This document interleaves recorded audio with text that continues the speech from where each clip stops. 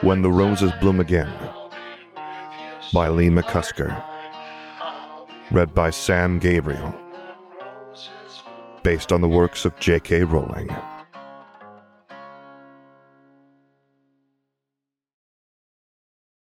Chapter 64. Loyalty. Arcturus's stomach had sunk as he read the headline of the morning edition featured on the front page of the Daily Prophet. Had he not been granted a week of leave to check in on Lord Parkinson and how he was running the family affairs, he would have been in the trenches when they'd been bombarded and perhaps killed with some of the men he had fought alongside over the past weeks. He shook his head. He was relieved he hadn't been, but also felt guilty for his absence.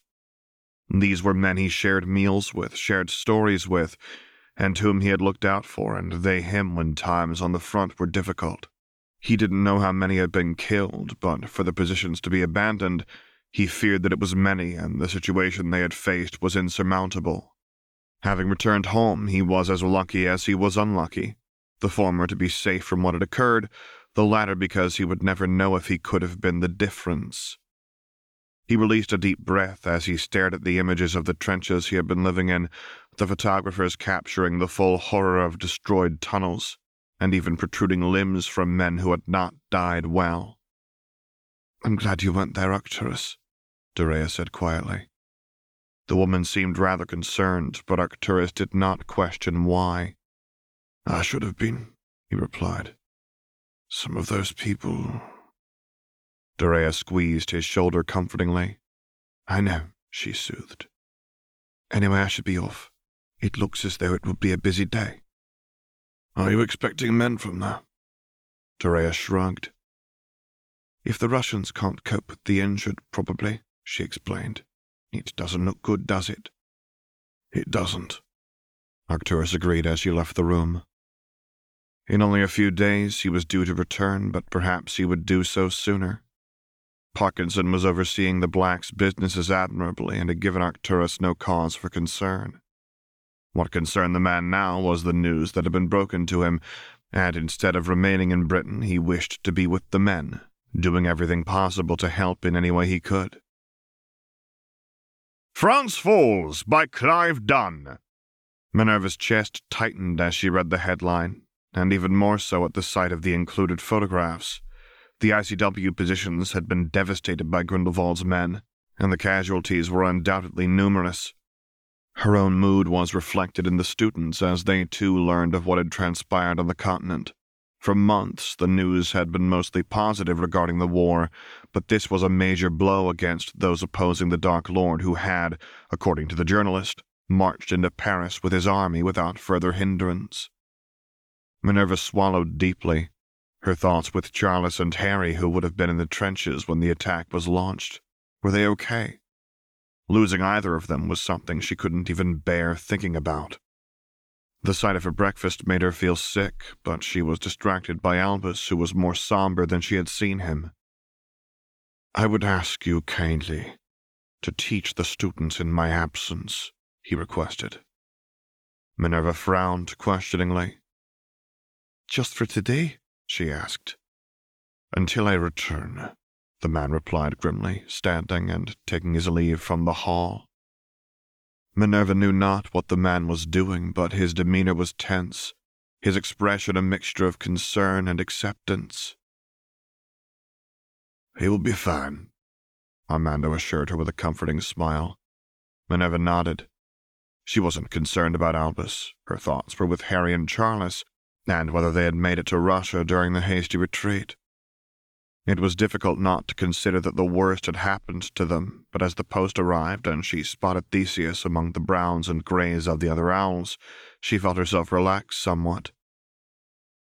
"Hello, boy," she whispered, stroking the owl's plumage before relieving him of the missive, her name written in Harry's familiar scrawl. She broke the seal and then rolled the note, deflating as she did so. "Minerva. Other than a few cuts and bruises, we're both fine. I can't go into detail in writing of what happened, but we were taken by surprise with something we were not prepared for. I expect there will be changes in the coming days, so keep a lookout in the Prophet. Harry." The letter was short, but more than enough for Minerva to no longer be so worried, although she would always be until Harry was home.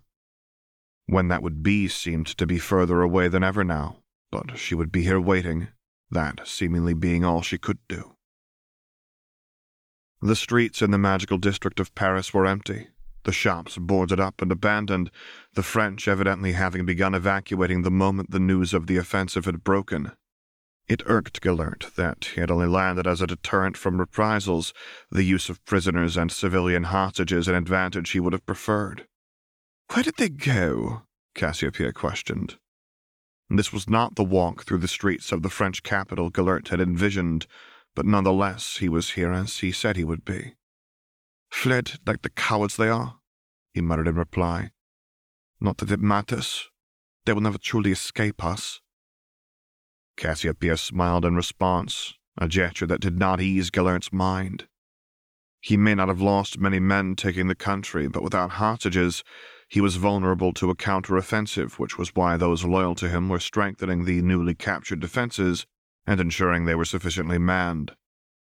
If the ICW were to respond, something that was not beyond the realm of possibility with the significance France held to the Supreme Mugwump in particular, his men would be ready. "Weber, what brings you here?" Gellert asked as the German approached, his eyes full of concern. "I have just been informed that Albus Dumbledore has arrived in Paris."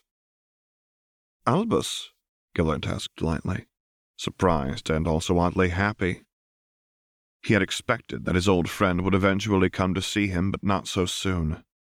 It seemed the man could no longer ignore what Gellert had achieved, and now that the movement was all but on the doorstep of Britain, Albus felt compelled to intervene in some way.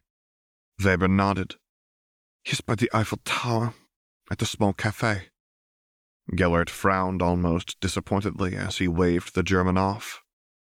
"I will have no issue finding him," he replied dismissively.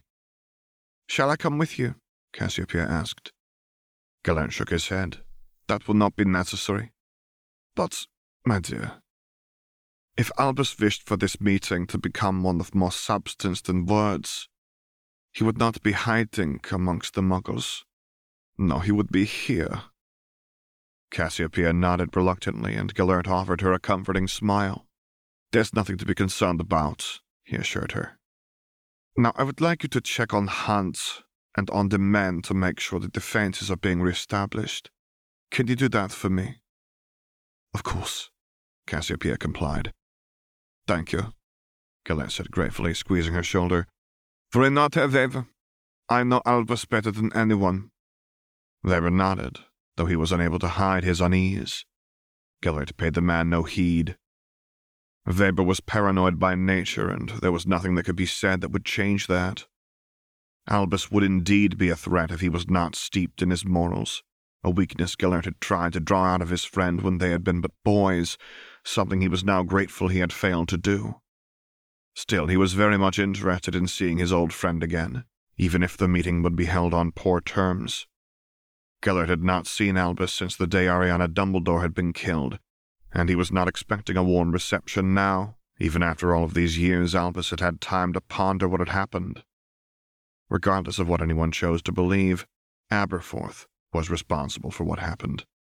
Had he not been so jealous of the relationship Gellert and Albus shared, Ariana would not have met her end. No, the blame was solely that of Aberforth, but Albus had refused to acknowledge it. The gravity of just how many had been lost during the attack was felt by all of the commanders gathered around the table in the Russian ministry, the absences of even those that should be here quite numerous. Harry and Sokolov had made it out, along with a wounded Irish commander, a pale, shaking Canadian, and those hailing from Albania and Poland, respectively. The last of them was a subdued French commander who had been noticeably less brash since the arrest and imprisonment of Fontaine, but there was no Spaniard, no Portuguese, nor any other who would usually attend the meetings, all of them having been killed in action.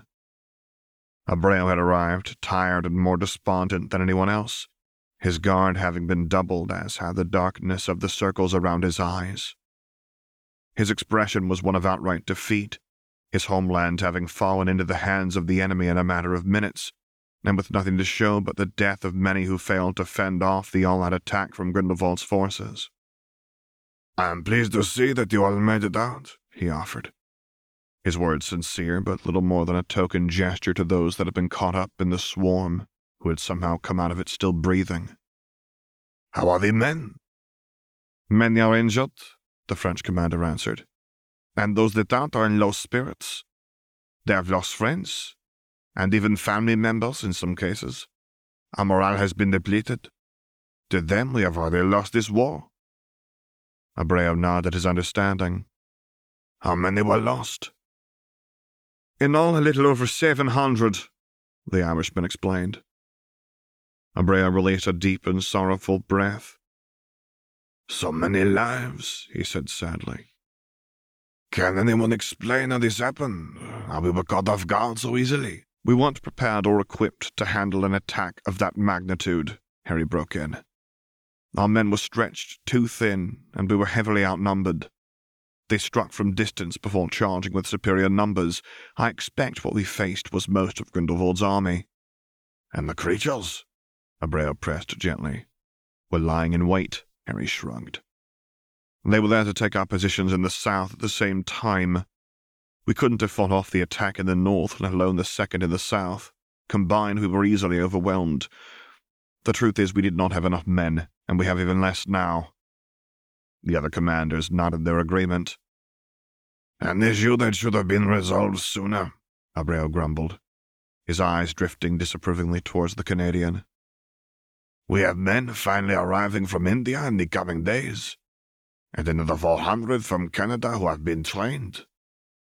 "Better late than never," the Irishman snorted derisively. "My country will not just send men to their deaths," the Canadian replied heatedly. "Enough," Abreu huffed tiredly.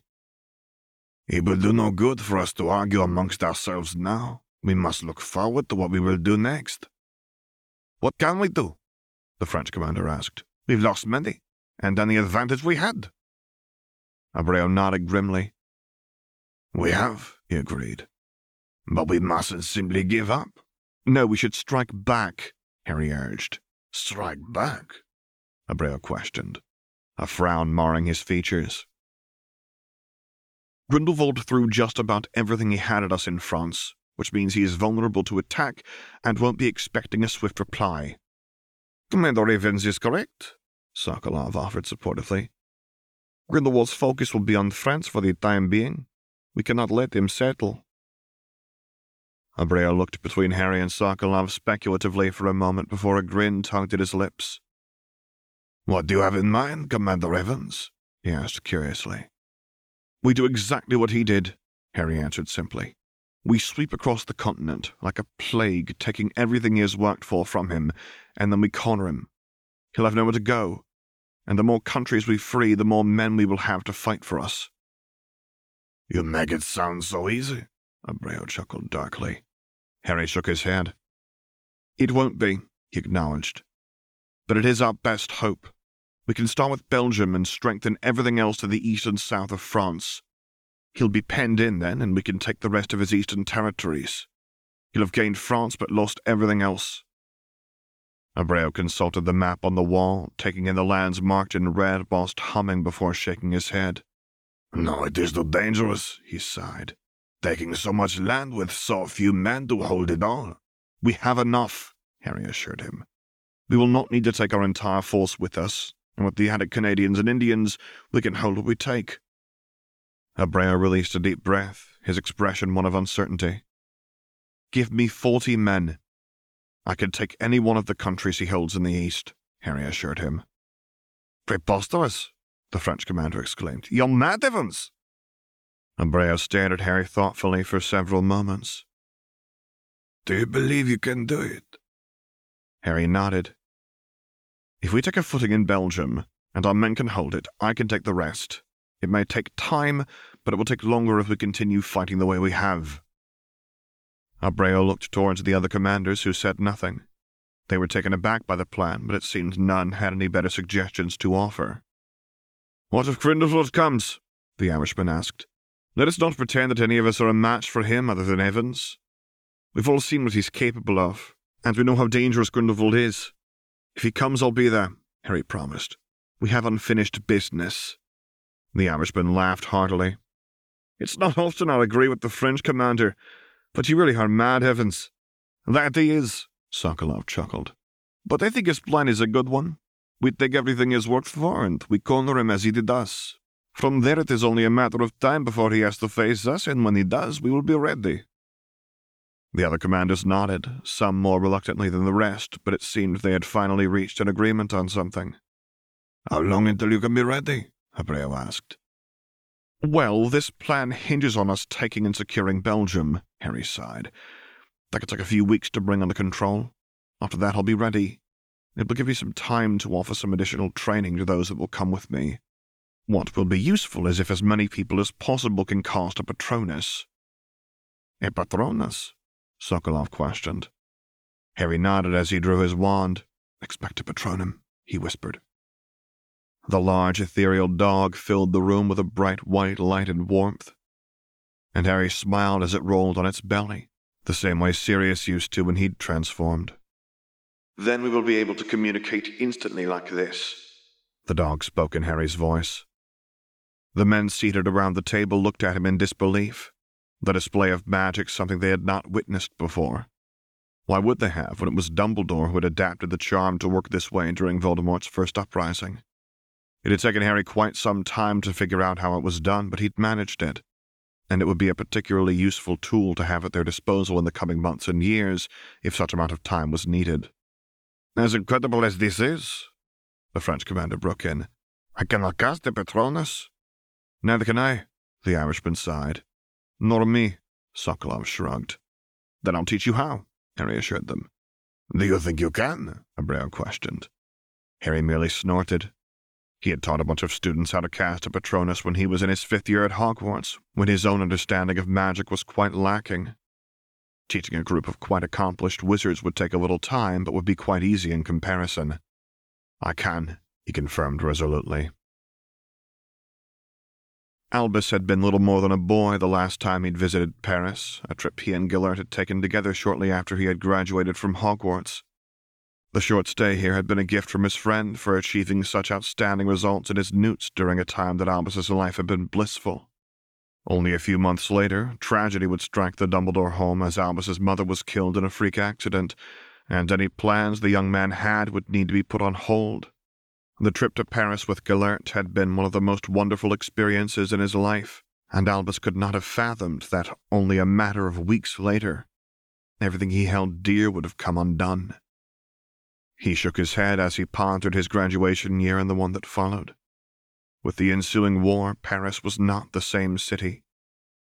Gone were the men and women milling around, taking in the sights, and enjoying a stroll through the streets. Under the German occupation, the atmosphere was tense as the armed men marched among the rubble of the buildings that had been destroyed, and the citizens that remained dared not even look at them. France was not what Albus remembered it to be, the city now very much resembling the crumpled relationships of his youth. Still, as somber as he felt, and despite what the man had done, he could not ignore the stab of excitement at seeing his friend again as Gellert walked towards him, his expression almost as welcoming as it had always been. Albus, he greeted him warmly before he took his seat opposite at the bistro table.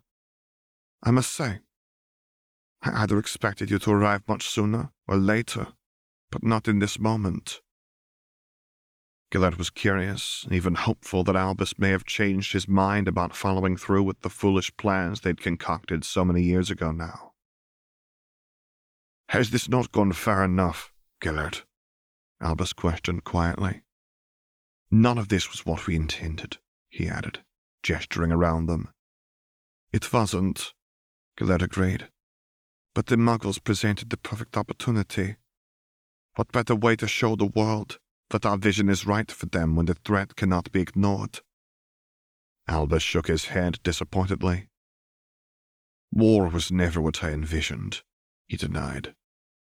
But you knew it was a possibility, and even then, you agreed that it may have been unavoidable. I did, Albus murmured unhappily. But I never imagined for a moment that our youthful ambitions would lead to this. Gellert snorted.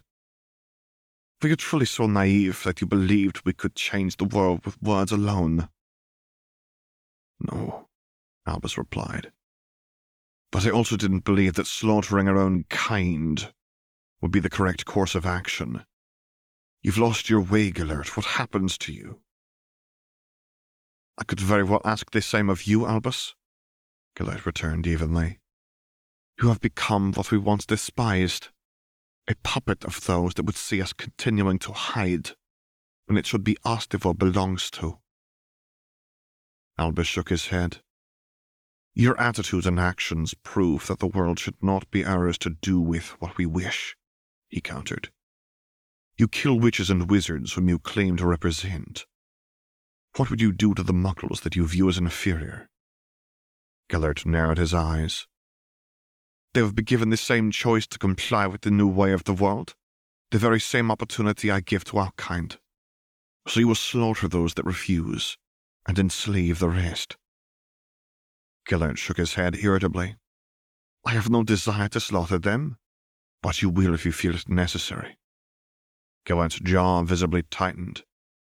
But before he could respond, their conversation was interrupted by a man in a soldier's uniform, his expression stern, the gun he held pointed at the duo. "Where are your papers?" he demanded in German. Albus noticed Gellert reaching for his wand and knew he needed to intervene before the soldier became just another victim of this war. I have them, Albus replied, drawing his own wand and pointed it at the man from beneath the table. His expression immediately went blank, and he looked to be confused for a moment before he simply shrugged and walked away. Albus breathed a sigh of relief. Up to your same old mind tricks, Albus? Gellert questioned proudly. I must say, you've become very adept. Albus ignored the comment. His practice in the mind arts was something he had begun in his youth and something that proved to be useful for him on many occasions throughout his life. He hadn't used them as Gellert would have encouraged, but he would not let the skill he had developed wane and be wasted. Why did you come here, Albus? Gellert asked. Did you hope that you could convince me to abandon my plans? The thought had crossed my mind, Albus murmured sadly. But I can see that you are beyond listening to reason now, Gellert, even if it comes from me. Gellert chuckled as he shook his head. You always were the sentimental one. Perhaps, Albus acknowledged. Or maybe it is that I do not wish to see you killed in the pursuit of a foolish dream we once had. That almost sounded like a threat, Gellert replied amusedly. Are you going to kill me, Albus? There had been a time that Albus believed such a thing may become unavoidable, but he was no longer under such an illusion. No, I will not kill you, Gellert, he answered honestly. Even though I possess the magical ability to, I do not believe I could bring myself to follow through. Gellert laughed heartily. Then I have already won, he declared. You will not win, Gellert, Albus sighed. You call me sentimental, but you still cannot acknowledge your own sense of self-superiority. I once believed you to be only confident, but I fear I was mistaken. Your arrogance will be your downfall, as it has been with many others that came before you, and as it will for many others to come. Gellert narrowed his eyes. Do not attempt to confound me with your riddles, Albus. I am only attempting to save your life, Albus countered. From whom? Gellert questioned as he leaned back in his chair. There's none that can hope to defeat me. Not whilst I possess this. Albus watched as Gellert drew his wand, though it was not the same one he'd carried when Albus met him. I have long suspected that you would have acquired it, the Transfiguration Professor said disappointedly. You must understand that the wand is not unbeatable. In my possession it is, Gellert countered. Albus shook his head, remembering just who the wand had originally been created by or gifted to if there was truth to the many versions of the story.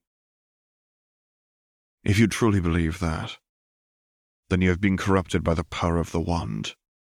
It is not an infallible object. For a fleeting moment, a look of realization crossed Gillard's features. But he didn't speak his thoughts. Instead, he smiled once more. There is none that can hope to defeat me whilst I possess it, especially as you are so unwilling to be my downfall. Albus shook his head. It need not be me that defeats you, Gillard, he said sadly.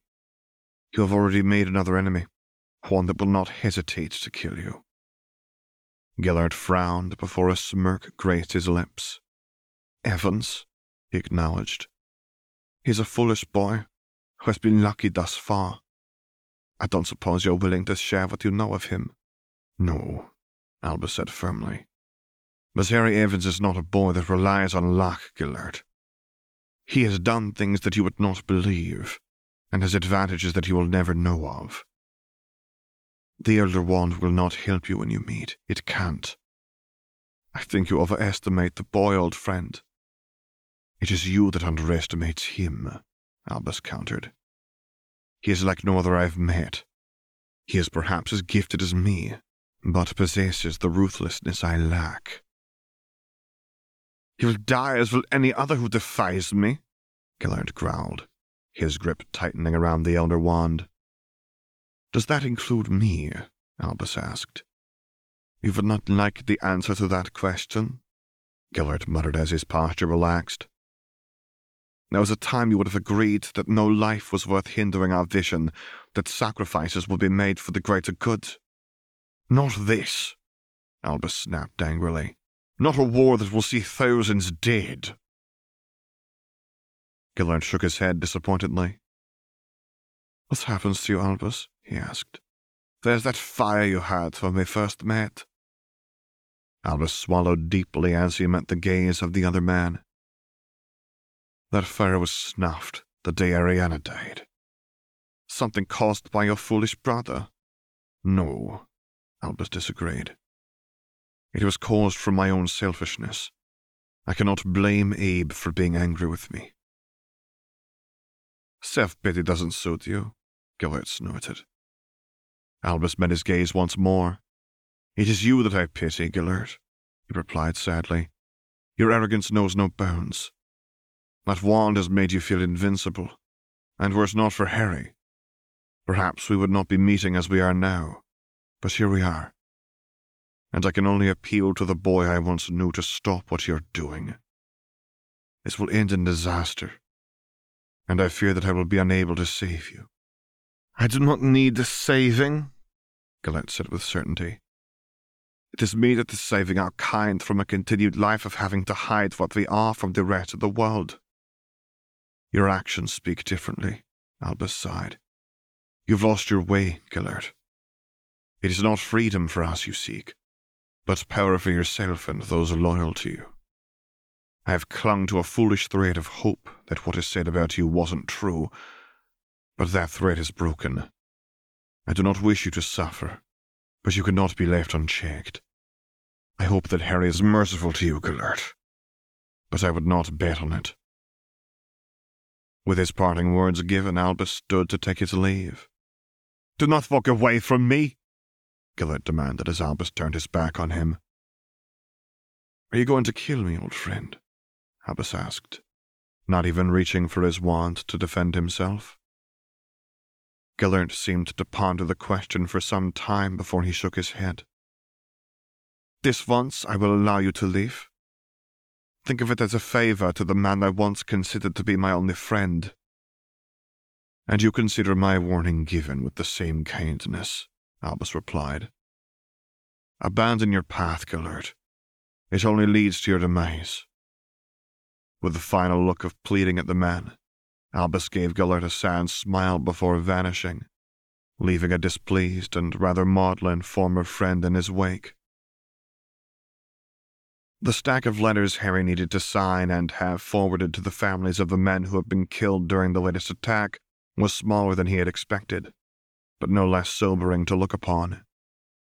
From the British, 22 had been killed, a small number in comparison to the Russians who had lost 10 times that, and the French and Spanish whose own losses were numerous. Such a waste, he murmured to himself. Charles said nothing but nodded his agreement from where he stood next to the desk Harry had been loaned to the Russian ministry. How many of those men had wives and children waiting for them to return home? Harry asked. 8 of them, Charles explained, moving the corresponding letters of these men into a separate pile. Harry shook his head. What will they do? How will they feed themselves? Charles shrugged. I don't know, Harry, he replied honestly. They may get some help from the ministry. Harry chuckled darkly. I wouldn't bet on it. The ministry's full of self-serving prats who don't care about anything except themselves. My father wasn't like that, Charles pointed out. No, Harry agreed. But how many others are like him? Charles smiled sadly as he squeezed Harry's shoulder. I don't suppose they are, but I am. I will see what can be done. What about a charity? Harry asked thoughtfully. A fund for the families of fallen men. I'd put in my fair share. Charles nodded. Me too. And if it is pitched in the right way to the Wizengamot, the other purebloods won't be able to refuse. What do you mean? Well, there are lots of families that haven't sent anyone to fight, Charles explained. If such a charity existed, and prominent members of society were to contribute, the rest would be compelled to. And there are those that would not wish to be outdone. Pride is rife among the purebloods, he finished pointedly. If they knew you were contributing, they would do it too, Harry mused aloud. Charles snorted as he shook his head. If they knew you were, they would, he countered. Me? Harry questioned with a frown. Bloody hell, Charles huffed. With everything you have done here, the name Evans will be as influential as any other in Britain.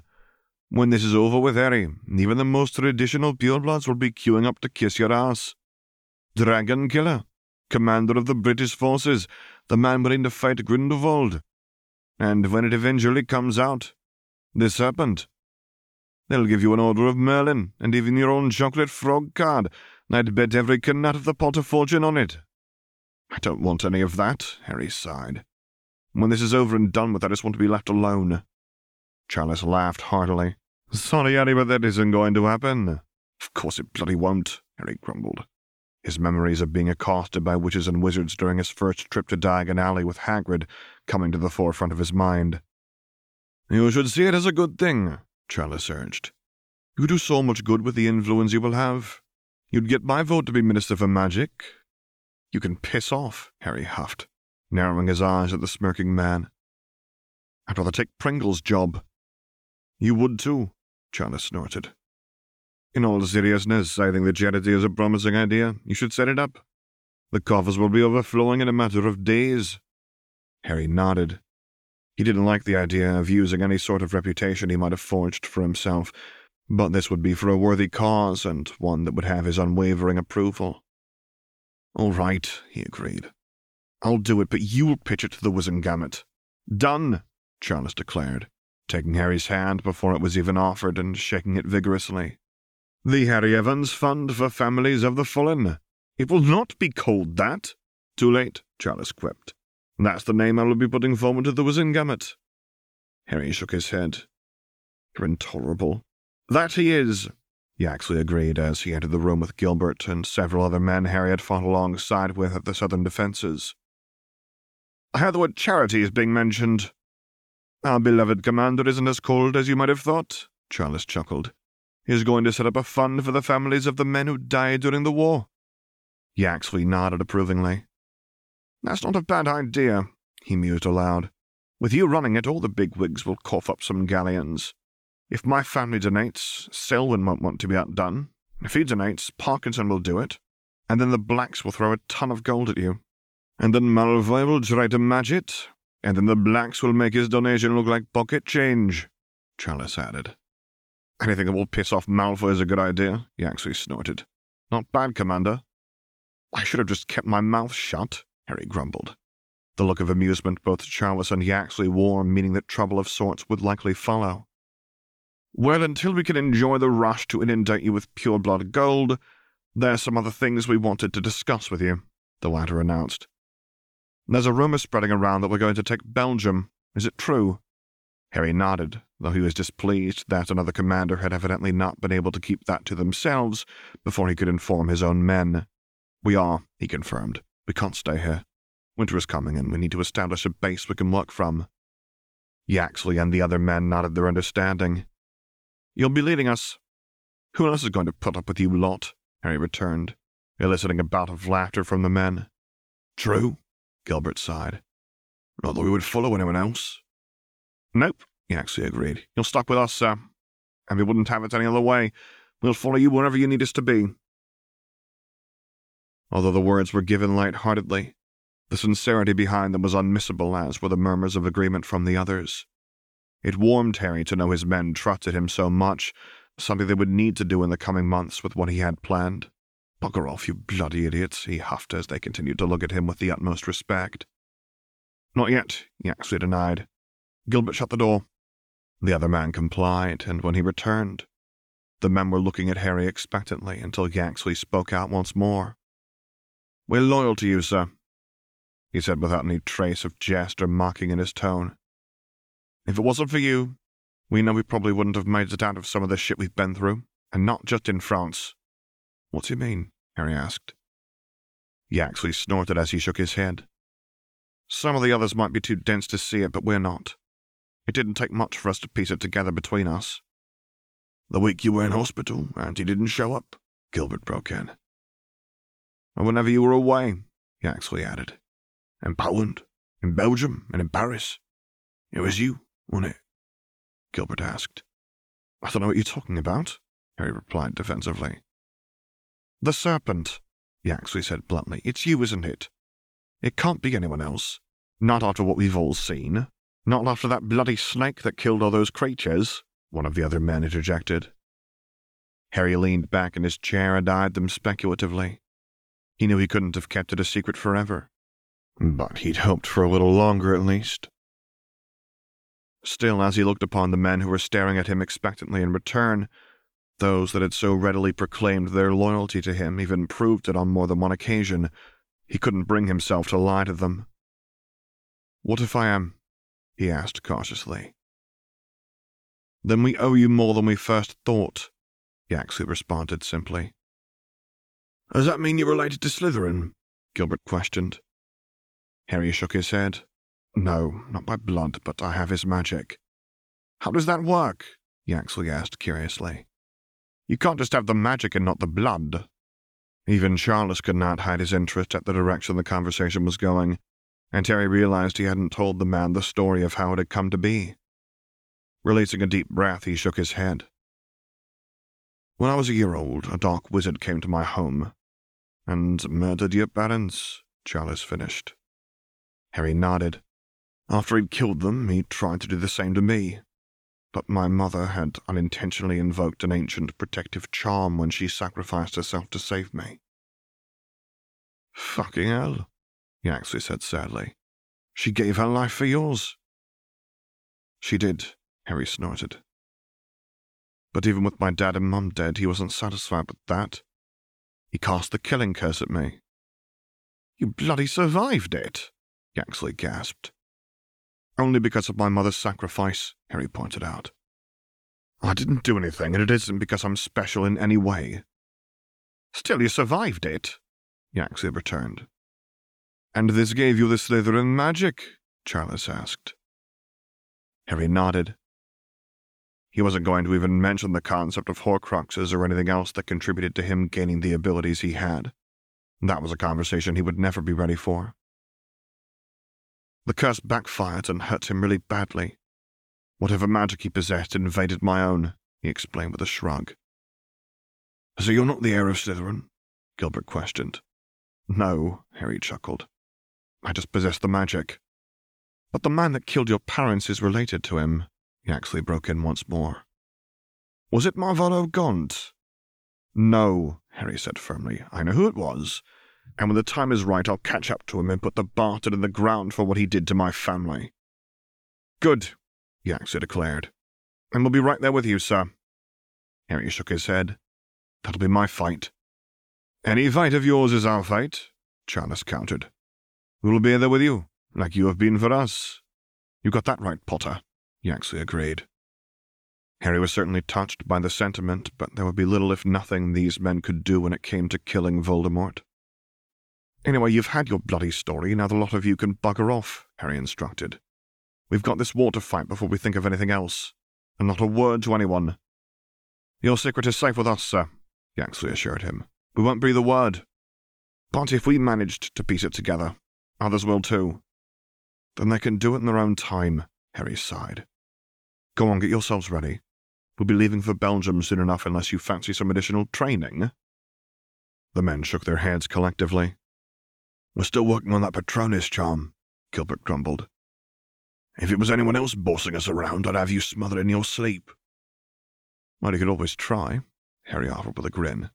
"No thanks," Gilbert replied dryly. "I'm not tired of living yet." Harry chuckled as the men left the room, but he was unsure about how he felt now that his secret was known to more. "You can trust them, Harry," Charles assured him. "They'll owe you their lives, and they know that. It's you they're loyal to, even Gilbert the mouthy prat." Harry nodded before he turned his attention back to his stack of letters he needed to sign, only to be interrupted by the Potter Lord once more. "Your mother was quite a woman," he offered sincerely. "And I'd bet my life your parents would be proud of you. I know I am." Had the words come from any other, they wouldn't have resonated so much with him. But as he heard the door close to the room once more as Charles followed the rest of the men, Harry wiped an errant tear from his cheek. It saddened him to think about what happened to James and Lily Potter, but now, more than ever, he was proud of who they were and the sacrifice they both made so that he could live. Still, that sacrifice would not have been made possible without Charles, his father's father, and a man that Harry was proud to call his friend. Perhaps one day he would come clean about his origins. And as he pondered doing just that, his hand unconsciously reached for the resurrection stone he wore at all times. He'd not been able to summon his parents. The magic evidently did not transcend the passing of time. But maybe he would be able to speak with William. He shook his head. Even if he could, now was not the time to do so. He had an invasion to plan, and he couldn't afford to be distracted by anything else, not even this one selfish desire he had. The time would come that he could explore the possibility, but for now, he needed to focus on Grindelwald and how his downfall would be brought about.